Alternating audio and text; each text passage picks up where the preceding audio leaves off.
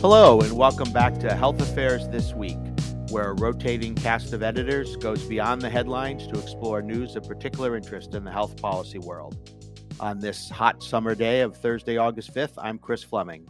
And I'm Ellen Bayer. Well, Chris, it's been a busy week on Capitol Hill, where a bipartisan group of senators reached a deal on a historic $1.2 trillion infrastructure package. And if it's signed, it would be the biggest national investment in infrastructure since the interstate highway system was created in the 50s. So, as some listeners might remember, Jessica Bylander and I talked about the infrastructure deal on the podcast about a month ago when it was still in the talking stages. But now it's reached a major milestone, and actual legislative language was released this past Sunday night, and it's under consideration in the Senate as we speak. So, I'm really encouraged by this agreement, Chris. I mean, I've lived in Washington for most of my adult life and worked on the Hill back in the day, and it's easy to get kind of jaded about these things, but this agreement, at least for the moment, has me feeling really hopeful that the two parties can actually work together and get it done. Of course, there's still a long way to go before it hits the president's desk. Well, for sure. But at least now we're talking about the parties working together, as you point out. Nevertheless, it's been a long, messy process, and the result is, as is often the case in these instances, a very long and complicated bill, about 2,700 pages. So let's look at some of the highlights through a health policy lens. Now, as you know, Ellen, so many of the things that affect health happen outside the doctor's office. In fact, by far the biggest percentage of impact on people's health is a result of the so-called social determinants, the conditions and environments where people live, where they work, where they play. All of these have major impacts on our health and functioning, our quality of life. Now, the infrastructure bill would really affect a lot of these things. So, in effect, we can think of it as not just an infrastructure bill, but a health bill. This is a sprawling piece of legislation. It stands to affect health in many ways. So, let's touch on some of the highlights. Okay, absolutely. That's how I think about it too, Chris. I mean, with all the focus on roads and bridges and other transportation type things, one thing that people might not have noticed is the investment that the bill would make in clean drinking water, which, as you know, is such a basic and essential part of good health. And as I'm sure you remember, Chris, the public health crisis in Flint, Michigan, a few years ago shined a spotlight on the issue of unsafe drinking water. Lead from old pipe systems can leach into household drinking water and create major health problems, can affect children's brain development in a way that causes behavioral and learning problems, creates risk for pregnant women, increases the chance for premature birth. It can actually lead to health problems for adults of all ages by increasing the risk for high blood pressure, reduced kidney function, and reproductive health problems. Now, the problem of lead pipes contaminating drinking water goes way beyond Flint, right? Sure does. I mean, the issues in Flint escalated to the point of national headlines, but we've heard about these kind of problems in cities all over the country, like Newark, Chicago, Detroit, Baltimore, and Milwaukee. In fact, it's been estimated that over 6 million households in the United States have lead pipes, and many of these are in disadvantaged communities. So, to address the issue, the infrastructure bill would spend $55 billion to clean up drinking water, with dedicated funding to replace all of the country's lead pipes and service lines, including in the tribal nations. Yeah, I thought that was noteworthy as well, Ellen. And another thing that caught my eye was the focus on climate change. As you know, the December 2020 issue of Health Affairs was devoted to the relationship between climate and health. In their article, their overview article on that issue, Christy Ebi and Jeremy Hess talked about the ways that climate change can affect health. Climate change increases extreme weather like heat waves, heavy rain, and droughts, leading to wildfires. And these events can cause serious injuries and death. They can exacerbate chronic medical conditions and worsen mental health.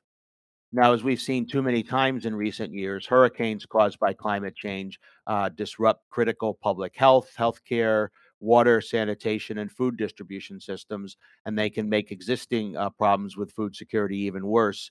And as Dr. Ebi and Hess point out in their article, heat waves are now the leading weather-related cause of death in the U.S., and they increase the risk of premature birth and low birth weight, which can have lasting health effects.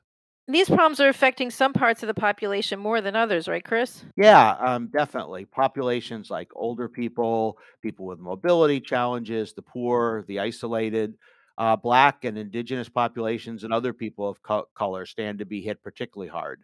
All told, the infrastructure bill would devote over 50 billion to help protect people from droughts, floods, and wildfires, and it would make major investments in weatherization as well. Another thing that struck me as really important from a health perspective, Chris, is the investment in broadband. I mean, we don't always think of broadband as a health issue, but especially during the pandemic, having spotty or no internet made it extremely difficult, if not impossible, for many people to do their jobs, to maintain the social connections that are so important for mental health, and to get the health care they needed. As you know, a lot of people were worried about visiting healthcare providers in person during the pandemic, and there was a tremendous increase in the use of telehealth, particularly in the area of mental health. But access to telehealth was uneven. Many parts of the country, especially rural areas, still don't have access to reliable broadband. In a Health Affairs blog post in May 2020, David Velasquez and Ativ Mehrotra made the point that lack of broadband was associated with fewer telehealth visits in rural areas. They reported that the state of Montana, a very rural state, had the slowest average internet speed in the country, with a third of the people living there not having reliable broadband coverage. And the White House estimates that more than 30 million Americans live in areas where there's no broadband infrastructure with even minimally acceptable speeds. So, to address that issue, the infrastructure bill would devote $65 billion to expand high speed internet throughout the country. Well, that would be a major improvement in broadband access for sure, Ellen, and probably have a lot of effects on health. Now, we'd be remiss if we didn't point out the other side of the equation, the new revenues that are designed to pay for the expenditures in the infrastructure package, the pay fors in Capitol Hill speak. In this case, a good portion of the pay fors are themselves health related. About 200 billion, for instance, would come from unused funds from previous COVID relief bills. Another 50 billion or so would come from delaying a Trump era rule. That rule would restrict rebates from drug makers to insurers and pharmacy benefit managers in return for favorable formulary placement. Finally, a smaller chunk of change would come from making drug manufacturers refund money to Medicare for unused medication in single dose vials. That can happen because sometimes the amount of the drug in the standard size vial exceeds the appropriate dosage for a particular patient. Now, pay fors can be crucial since legislation like this can live or die according to what's called the Congressional Budget Office score, the way that CBO says the bill will affect the federal budget and increase the deficit or not. In this case, for instance, several Republican senators have said that the CBO score will be a major factor in their decision on whether to support the package. So clearly, it's a long road ahead, Chris. Senators are continuing to offer amendments as we speak. We don't yet know exactly how long that process will take or what the final bill will look like at the end of the day. Reports say that possibly the vote on final passage of the bill could come this weekend. Senate Majority Leader Chuck Schumer is hoping to move quickly, and he wants to wrap up voting before the Senate leaves for summer recess, which originally was scheduled to start at the beginning of next week. It looks like it could go on a bit longer than that.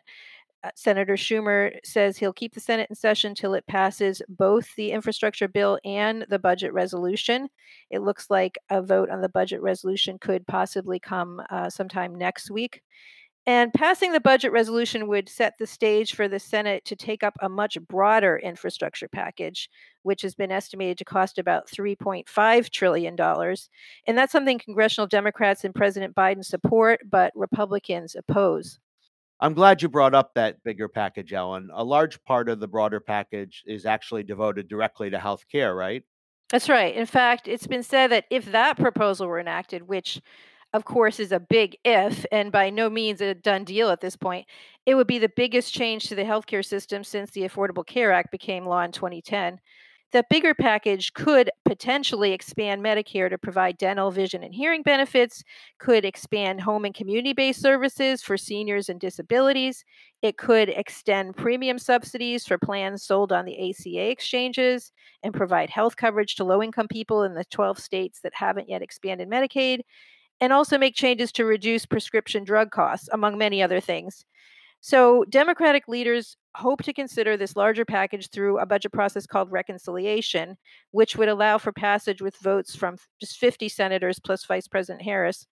Then, of course, there's the House, where Speaker Pelosi said she won't take up either the bipartisan infrastructure bill or the reconciliation bill until the Senate passes both. As always, it sounds like it's still a long, drawn out process to go, and it's unpredictable. I'm sure we haven't heard the last, either on the Hill or probably on this program. But for now, it seems like it's a good place to wrap up. So let's end there for today. Thanks so much for listening. If you like this episode, please tell a friend and subscribe to Health Affairs This Week wherever you listen to podcasts. Thanks, Ellen, and thanks to our listeners. Thanks, Chris.